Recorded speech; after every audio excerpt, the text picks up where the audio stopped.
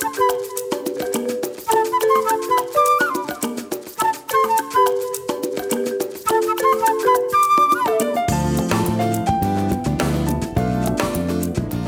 is Jan Swift, and you're listening to Discover Lafayette, a podcast dedicated to the people and rich culture of Lafayette, the gateway to South Louisiana. We tape Discover Lafayette with the support of Raider, a managed IT service provider that offers world-class service, including cybersecurity, communications, and technology support. With Raider, you have just one vendor and one number to call, allowing you to concentrate on what is most important, your business.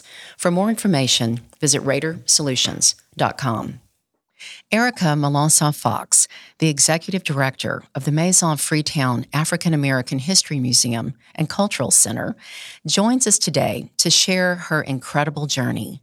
Highly accomplished in the world of performing arts, Erica is a professional songwriter who has sung with Rice University's orchestra, served for 8 weeks as lead actress and singer in Ain't Misbehaving at the National World War II Museum, and toured with various national musical companies. She has opened for shows at Acadiana Center for the Arts and Festival International. In 2020, Erica received a Grammy consideration for Best R&B Song, I Still Love You, on her album, This Is 2020, featuring Timothy Bloom. We ran into each other recently at a tribute of the World War II all-black female soldiers of the 6888 Central Postal Directory Battalion at her museum, and I was inspired by the incredible contribution Erica makes to our community each and every day. Erica, I didn't think I'd be able to get this out. I didn't even touch the surface of what you've done, but I wanted to get out some of those highlights. And thank you for joining us here with Jason Sikora in Raider Studios. Thank you for joining us. Thank you. Yes. What an honor to be here. I knew of you in the community. I knew you were talented, but the depth of your creativity and your dedication to others is truly inspirational. Thank you. Yeah. It's nice to hear. I want you to share your story because I know you've traveled, you've shared your art with others, and here you are back in Lafayette. So if you can share growing up and what led you to be a creative spirit. Wow. Well, as I get older and older, this question becomes more difficult just to formate because I feel like I've lived many lifetimes. My life is a song, and that is the basis of everything that I do. I always loved sound and writing and literature. Since a young, 4-year-old kid, I was always outside singing and didn't realize that I was writing songs when I was singing to the trees and the birds and making shows to my imaginary friends and performing. I just always loved being able to communicate and connect, whether people are there or not. I'm reminded I think my love for literature and song came from listening to the radio, and my father, who, although was not a musician, he really loved and appreciated all types of music. And every Tuesday we would go to the record store. I'm telling my age because Tuesdays were when new releases came out. So where was that? Which record So we store? would go to House Rocker Records or to the Northgate Mall, Sam Goody. And that was such a treat because my dad was always off on Tuesdays. So I look forward to that special daddy-daughter time. But we'd always go grab so many records and go back home and just play them all until it was time to go to bed. So I was always listening to people communicate and emote, and basically started to create songs as well from listening to other people. I haven't thought about record stores in a long time, and a lot of them had tried to morph into VHS rentals, but true record stores. What treasure that was. It was. And I mean, I've seen 8-tracks, cassettes, DVDs, records. I feel like I've seen a large span of music morph into various. Now we're at streams, but you still have your collection? I do, and I have the record player, and it was those huge floor models, console models, the stereo system, and that's the one thing it's like. It's gold. It's gold for me because it reminds me of my childhood and spending time with my father. Yeah. So you were encouraged then to pursue your love. Very much so. My parents always encouraged me to just sing and be creative. I'll say one thing. They always said education was important too. Like music and writing is fine, but you have to get an education. But yes, they always supported me and helped me find ways to be able to communicate those things, like through church or school plays and theater. So I was always actively performing somewhere, even dance. I was a gymnast starting at 3 years old at Jeremy's dance studio. And so it was always competing or doing acrobats. And so, yeah, I love the spotlight at an early childhood age. But you said you went to STM I in Lafayette. did. I went to high school at STM and again, always found opportunities to either sing in mass or in the school plays or competitions with school. But just always knew I loved music and loved writing songs. Okay, so after high school, what unfolded? So after high school, I decided I wanted to go somewhere where I could still pursue music and my education, and it led me to California. So I moved to Los Angeles. Wow. And I attended Occidental College. There I acquired a record deal at 17 years old. It was actually a happenstance meeting with Carl Martin, who was also a student at STM at one time, but before I attended, so we didn't know each other. But he had a record deal as well through a record through his recordings with Shy, which was his group, and he had a small recording company that was distributed through MCA. So our label mates were Mary J. Blige and Jodeci and a lot of well-known R&B artists. What a small world, though. It was a small world. Again, my life has been a song, always led by God, just happenstance. Things happened all the time. And I'm grateful to God because of that, because I had no manager. I moved to a city that I knew no one, and just have always been guided and led in some way, shape, or form. So yeah, I was there. I performed in a band. I worked for a multicultural center, which basically was the basis for my work now, and got my degree. What type of music were you focused on? Everything. I mean, I'm classically trained, so my basis was always in classical and liturgical music, but my band was a cover band, so we sang pop songs and R&B songs. I love all types of music, so you might hear me singing a country song too, which I have in the past. That's so cool. Yeah, just everything. I love music. Yeah. So what was it like in LA as a young woman? I know you had school to focus on too, but that's pretty cool out there. So I had this dream that if I go work at a record company, they'll discover me right under their noses. Well, newsflash, record companies don't want to do that. You're too near me to hear me kind of thing. So I worked as an assistant in the distribution department. So it was in front of so many people that had the opportunity to discover me. And it was it didn't work that way.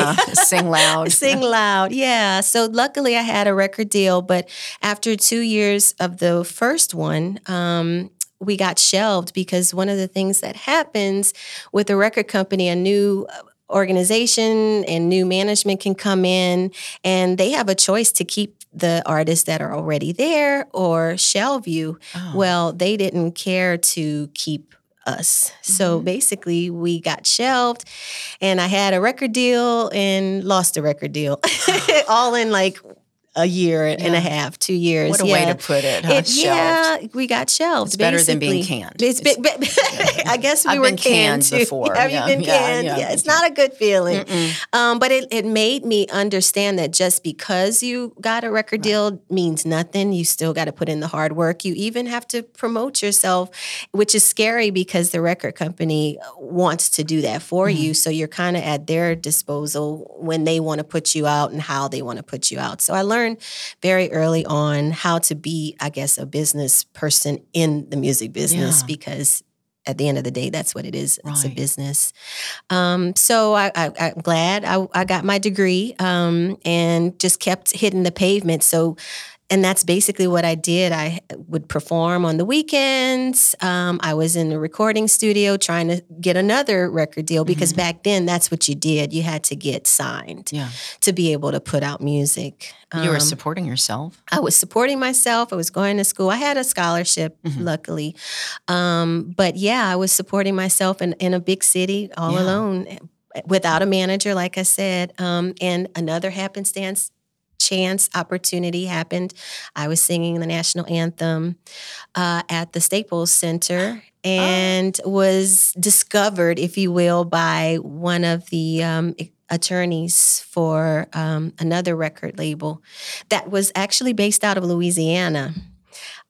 Which is No Limit Records, so Master P and a couple other rap artists, which I was excited about because he introduced me to them and I was able to audition and acquire another record deal, and it led me back to Louisiana for a short stint. Awesome. It was awesome. Yeah. But your parents were happy. Huh? They were for a short time, but I didn't stay there for very long either because I was singing a lot, writing for other people, and my career has taken me in places where I was writing more so for other artists instead of myself. And I felt like being on that label, I was just becoming like the chorus singer or the hook singer, as they call it.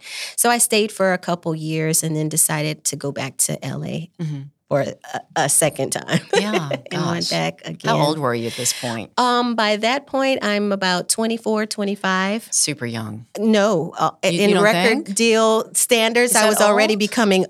Really? Jason will tell you. What? Yes. I was already like, I don't know how much time they're going to get out of you kind of conversations with record deals. It's like, the what is youth. I was singing during a time when like the Britney Spears and, all the younger teeny boppers were starting to come through. So yeah, if you're 25, you're like middle age. Well, you could wear knee highs and a little school skirt. What you think? Believe me, I tried. I tried. Yes. That's funny.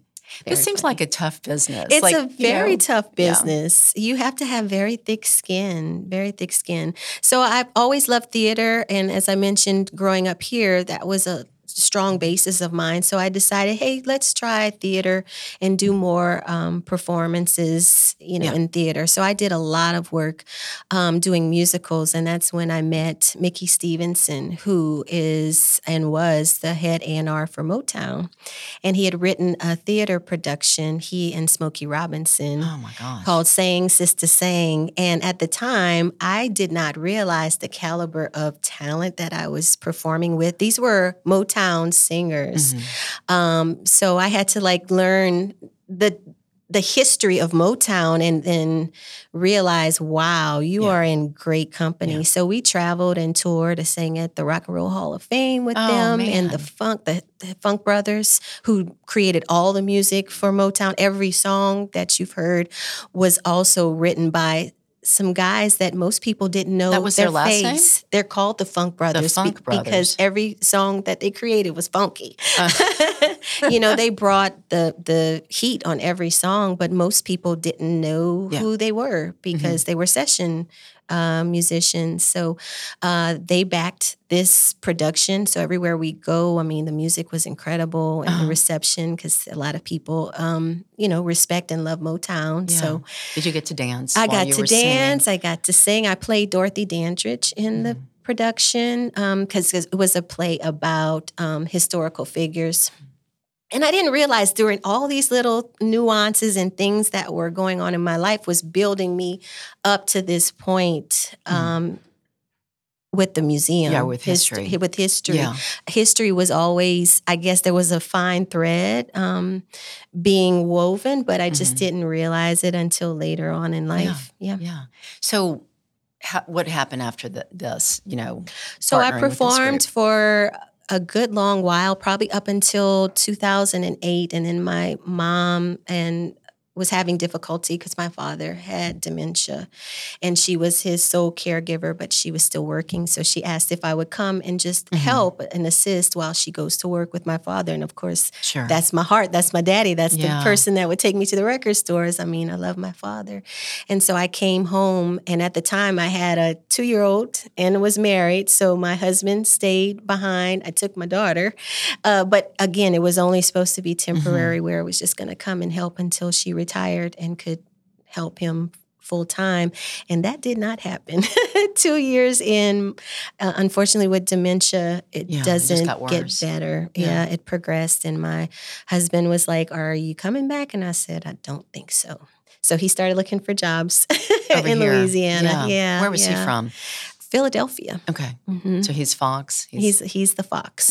Yes, from Philly. That's so cute. Yeah. So family brought me back. And then you stayed. And I stayed. We stayed, and I just found ways to perform here. And so that's what led me to the World War II Museum. That's so cool that you did that. And singing there. And then Blue Monday All-Stars, performed with them, and Festival International. I just try to stay busy. Obviously, the opportunities weren't as extensive as it was in California, but there's always music going on here as well. So you have to have, as an artist here, pretty much a day job. Do most people? So I told myself I wasn't, I didn't want a plan B. I wanted music to be my sole thing, because for so long, even as I mentioned before, my parents were supportive of music, but they always said, you got to get an education, you got to get a good job. They believed in that 9 to 5. And as a student, as a artist with 3 record deals, I always kept a job. That's why the record company came into play, because I always believed in hard work, because that's all that I saw. My parents always had 2 and 3 jobs growing up here. So when I came back home, I said, it's like sink or swim. I'm going to just do music in one way, shape, or form. So I actually started a radio show on cable, 101.1, which was a show that highlighted local artists, because there's something in the water here. There's so much talent and so much beautiful creativity going on. And so I love to celebrate that. And it gave me an opportunity, again, maybe not in a singing capacity, but I was able to produce a show that celebrated other musicians, and we were able to share, on how to stay relevant. Yeah. And this was during the pandemic, so it was very important for them to have an outlet to be able to still perform and be heard during a time when everything was shut down. Right. So let's talk about, I guess the main focus, and the reason I wanted to invite you was the Maison Freetown African American History Museum, but it encompasses a lot of your story. And so is this a good segue? Or, Absolutely, I just, it's such a beautiful place. And thank you. To see the crowd there celebrating women soldiers of World War II, all Black battalion that were just, they didn't even know they were brave. They just looked like, the stories that we heard, they were doing their job. It was business as usual for them, which is usually the case. And maybe that's why I gravitated to the story, because in a sense, I always feel like an obligation to do more. And this was the generation when they did not sit on their laurels. I had the rare privilege of interviewing one of the last Tuskegee Airmen. Oh, you did? Calvin Moret of New Orleans. And when I tell you, we sat down and interviewed this gentleman. He went off, he served in the war, came back, opened a newspaper. He called himself a woodler. I don't know the word, Woodler.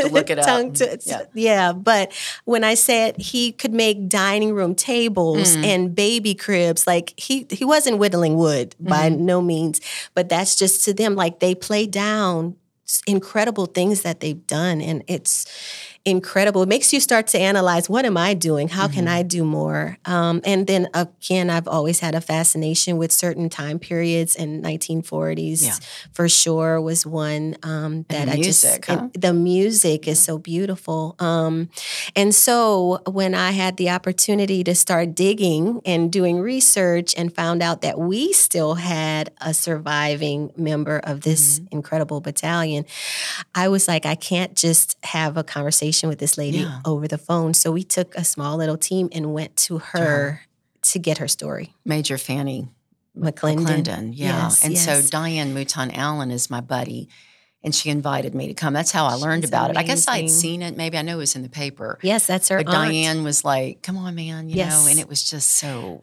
inspiring. Very much so. We sat and she spoke for 3 hours straight. And of course, she has 100 and she turned 102. She'll be 103 in September. So she has a lot of just knowledge, and her spirit is just so beautiful. And I can't speak enough again about her or people of that time period. I really love I love talking to people who have had life experiences, and she was one of them that I'll always treasure. And Jason, this group, there's only about 5 or 6 of the women still alive. The youngest one is 98 or 99. Oh, wow. And Miss Fanny, Major Fanny McClendon, turned 102. And she's like maybe the third oldest. They're still 2 older than she is.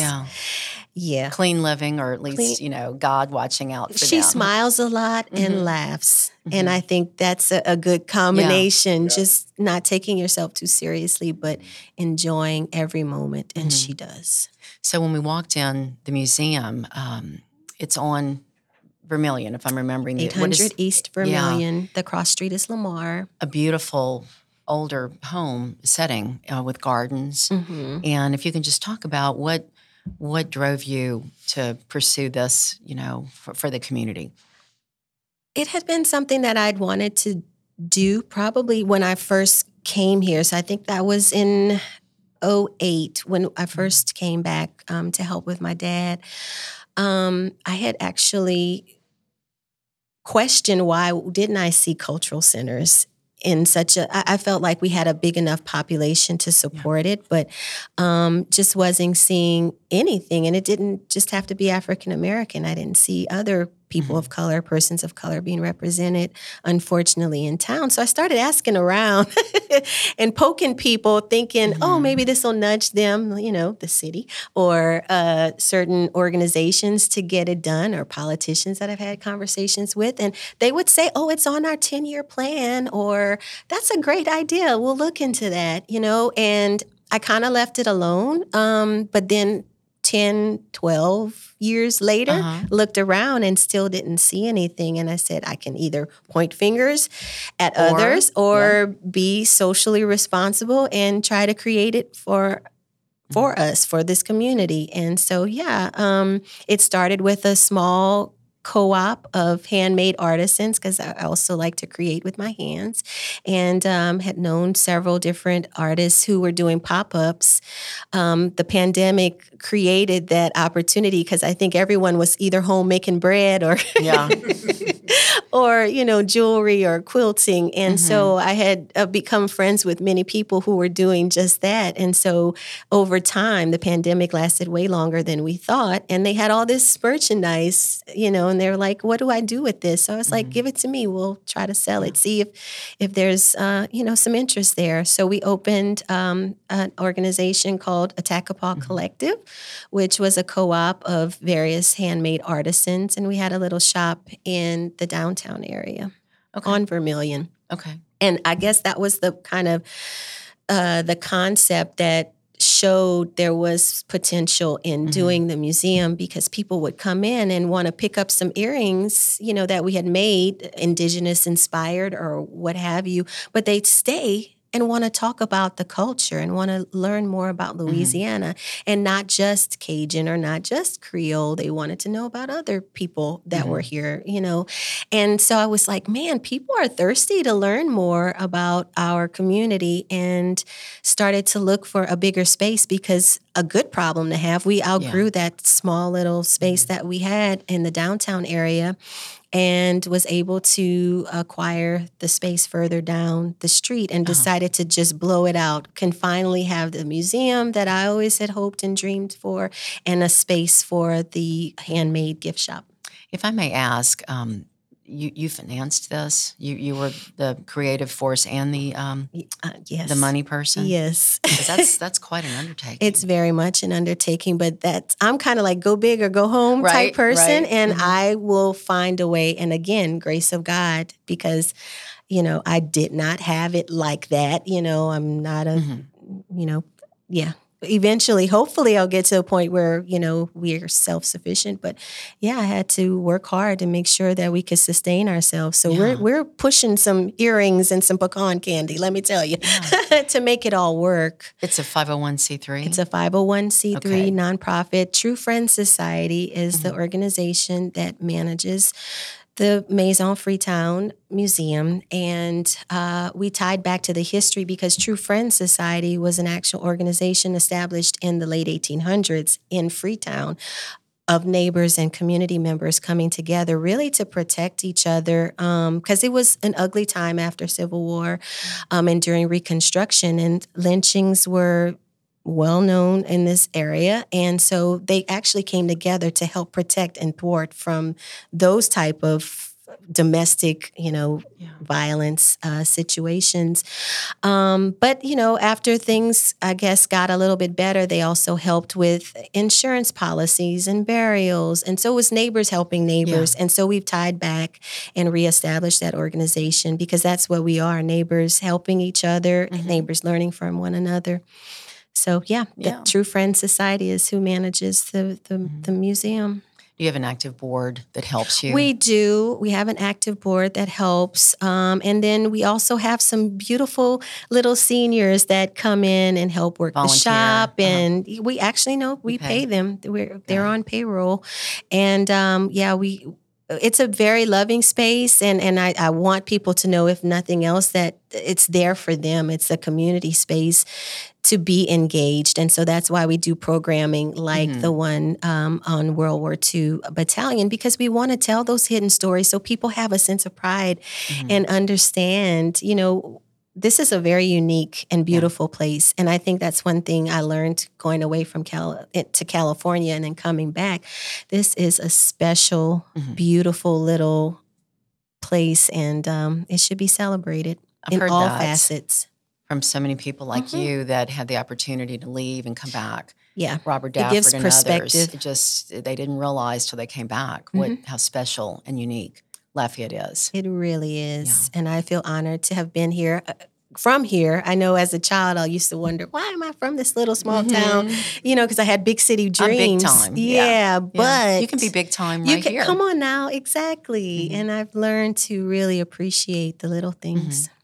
Well, the building is beautiful. Do you allow people to rent it for events? Let's say a reception or a wedding or something? Yes, it's available for private events, and that helps to sustain. I didn't realize going in how much it takes to run the air conditioner. Oh, and the insurance. The insurance, all of those little things. We don't have taxes, I guess. We have property. Property, yes. So yes, we allow folks to come in for baby showers and smaller events because it's a house, so we can only hold probably about 50 to 100 people. Parking's nice. And parking's nice. Maybe we could do outdoor events. We do run an Airbnb upstairs, so people can stay with us as well, and that helps subsidize. But we definitely, I'm writing grants all the time and trying to. I do.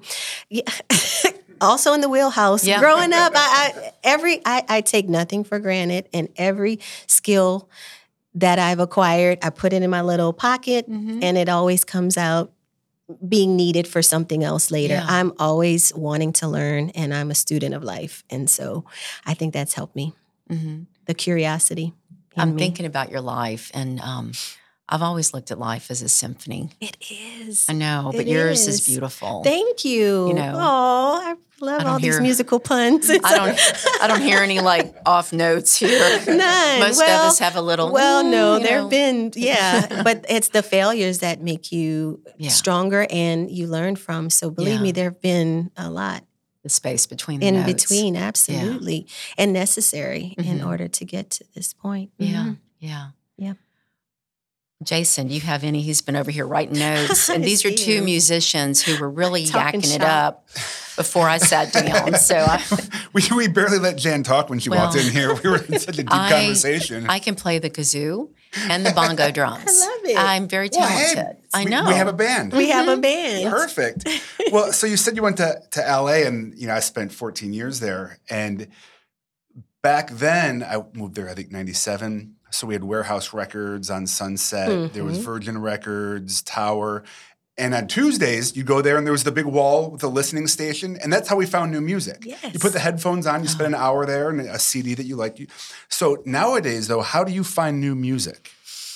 It's tough. Word of mouth, like Okay. the person you just recently told me, because there's a lot of music out there. It's hard to sift through. And I mean, I appreciate this time in our lives because now you don't have to go chase a record deal or hope that somebody discovers you, which was so taxing spirit-wise. So I love that you can put something out and you don't have to wait till Tuesday to get a new, to get your material heard. But for the most part, I still kind of do the same thing. I'll kind of pick a genre and go through on, the website and look for playlists and try to be introduced in that way or through word of mouth, someone giving me a referral. Yeah, just hope the algorithms are working in our favor. Exactly. And it usually does. Yeah. All right, cool.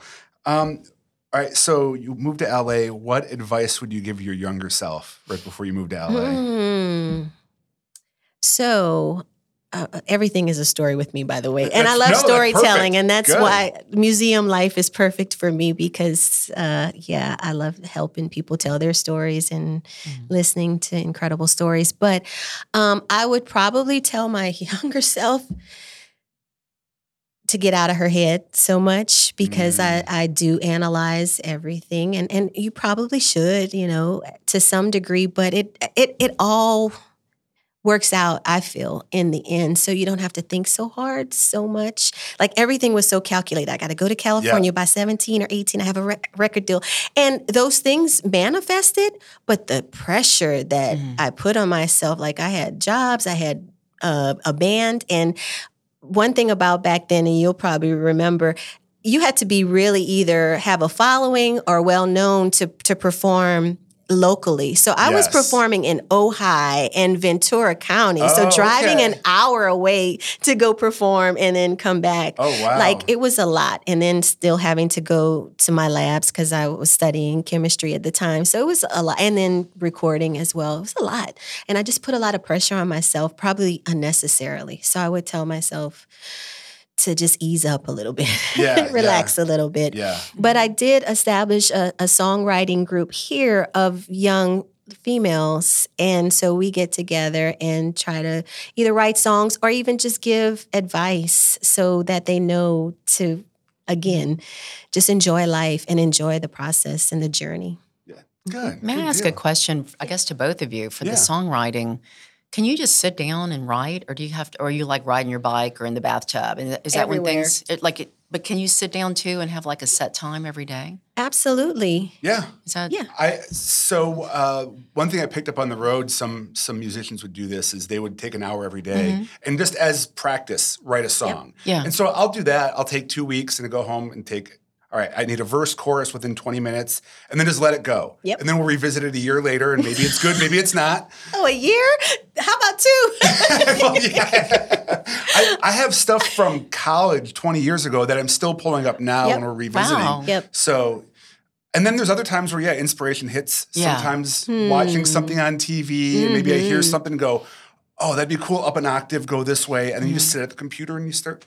And then time flies, and it's 2 a.m, and you realize, you're not going to get sleep. Do you sit at the computer too, or do you write? I do a little bit of all of it because as a kid, I didn't play an instrument. So everything I heard, melody, everything was just like in my da-da-da. head. Now I play guitar and trumpet. But back then, I just would write wherever, anywhere and everywhere. Yep. Yeah.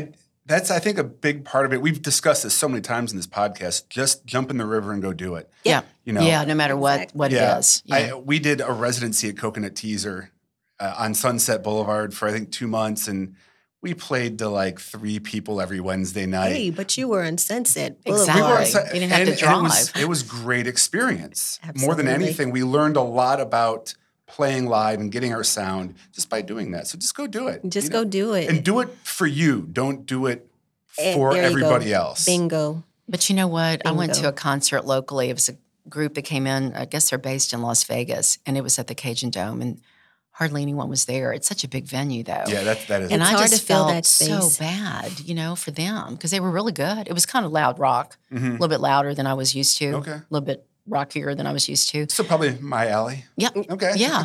But I mean, I just wondered, we've all had those situations where you hope for a huge crowd but you're performing anyway because you want to perform, right? Absolutely. I think it's really, we were talking about that artist Ren beforehand, and I think that's the hard thing with an artist is we set these expectations or that law of attraction, right? Trying to manifest something versus Yes. like managing expectations. Yes. Like, all right, I'll set an intention and then just let it go. And You have what to. happens, happens. And that's so hard as an artist to adhere to because I set an expectation. I want that to happen. Mm-hmm. But what happens when all of a sudden my wife doesn't like the song I just wrote that I knew she was going to like? That was me all the time. Yeah. Really? I just knew I had a hit. And then Yeah. it's like, oh, it's too musical or it's too wordy or, Yeah. because my songs always seem to have a lesson or have some type of biographical. I was the kid that was, instead of like reading Harry Potter, I was the nonfiction self-help book person, yeah. biographies. Yep. So my writing is very much like that as well. Like Yeah. it has to have some kind of like social relevance, I guess, Yeah. tell a story. And that idea, if it inspires me, it must inspire somebody Exactly. else. That's And it usually doesn't not the always case. land. No. Exactly. It really doesn't. Unfortunately. Who inspired you as musicians, Ew, Erica? Great question. Like women or guys? It depends on what time period.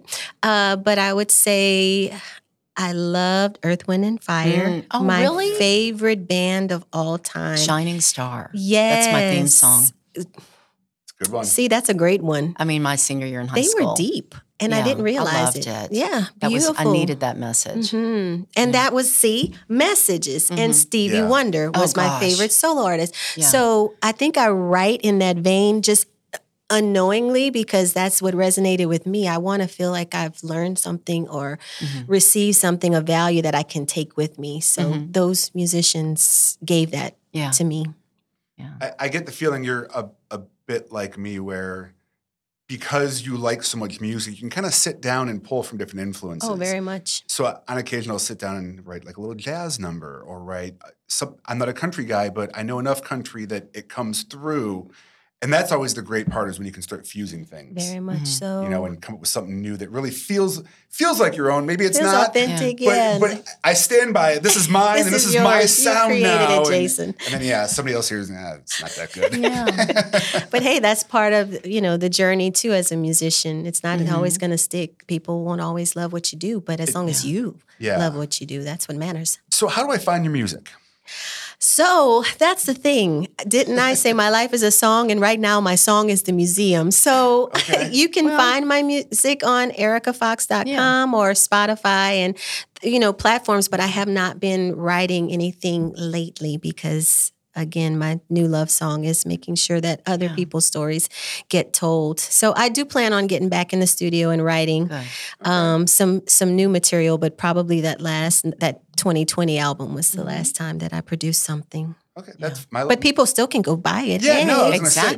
going to say mine was 2018, but you can still find it. You can still find So it. I can hop in my car, put on Spotify, just look up Absolutely. Erica Fox, and I'll find it. Yes, the last song that I did was actually an ode to Miss Carol Fran, a Louisiana legend musician. She wrote a song called, she didn't write it, but she made it popular, Crying in the Chapel, and I covered it because she was also someone that I listened to growing up, as well as some of the local DJs that helped bring Black music and make it relevant. Mr. Tebow, who was on KVOL back in the day, and JJ Kaye. They were pioneers for our area as DJs, and they introduced us to a lot of Black music that wasn't being played on some of the other stations, or we might have had an hour on a Sunday. But Miss Carol Fran's music was one of, she's a incredible, she passed away recently, but incredible musician and songwriter and piano player, loved all around the country. And again, right here from Lafayette. Yeah. Amazing. Moving over to the museum, can you, again, the address, how do we find more information? Is there a web presence? If I want to book something there, how do I do that? All that stuff. You can do all of that on Maison, Freetown.org. That's our website. It has the event dates, some of future programming that we have going on and plan to.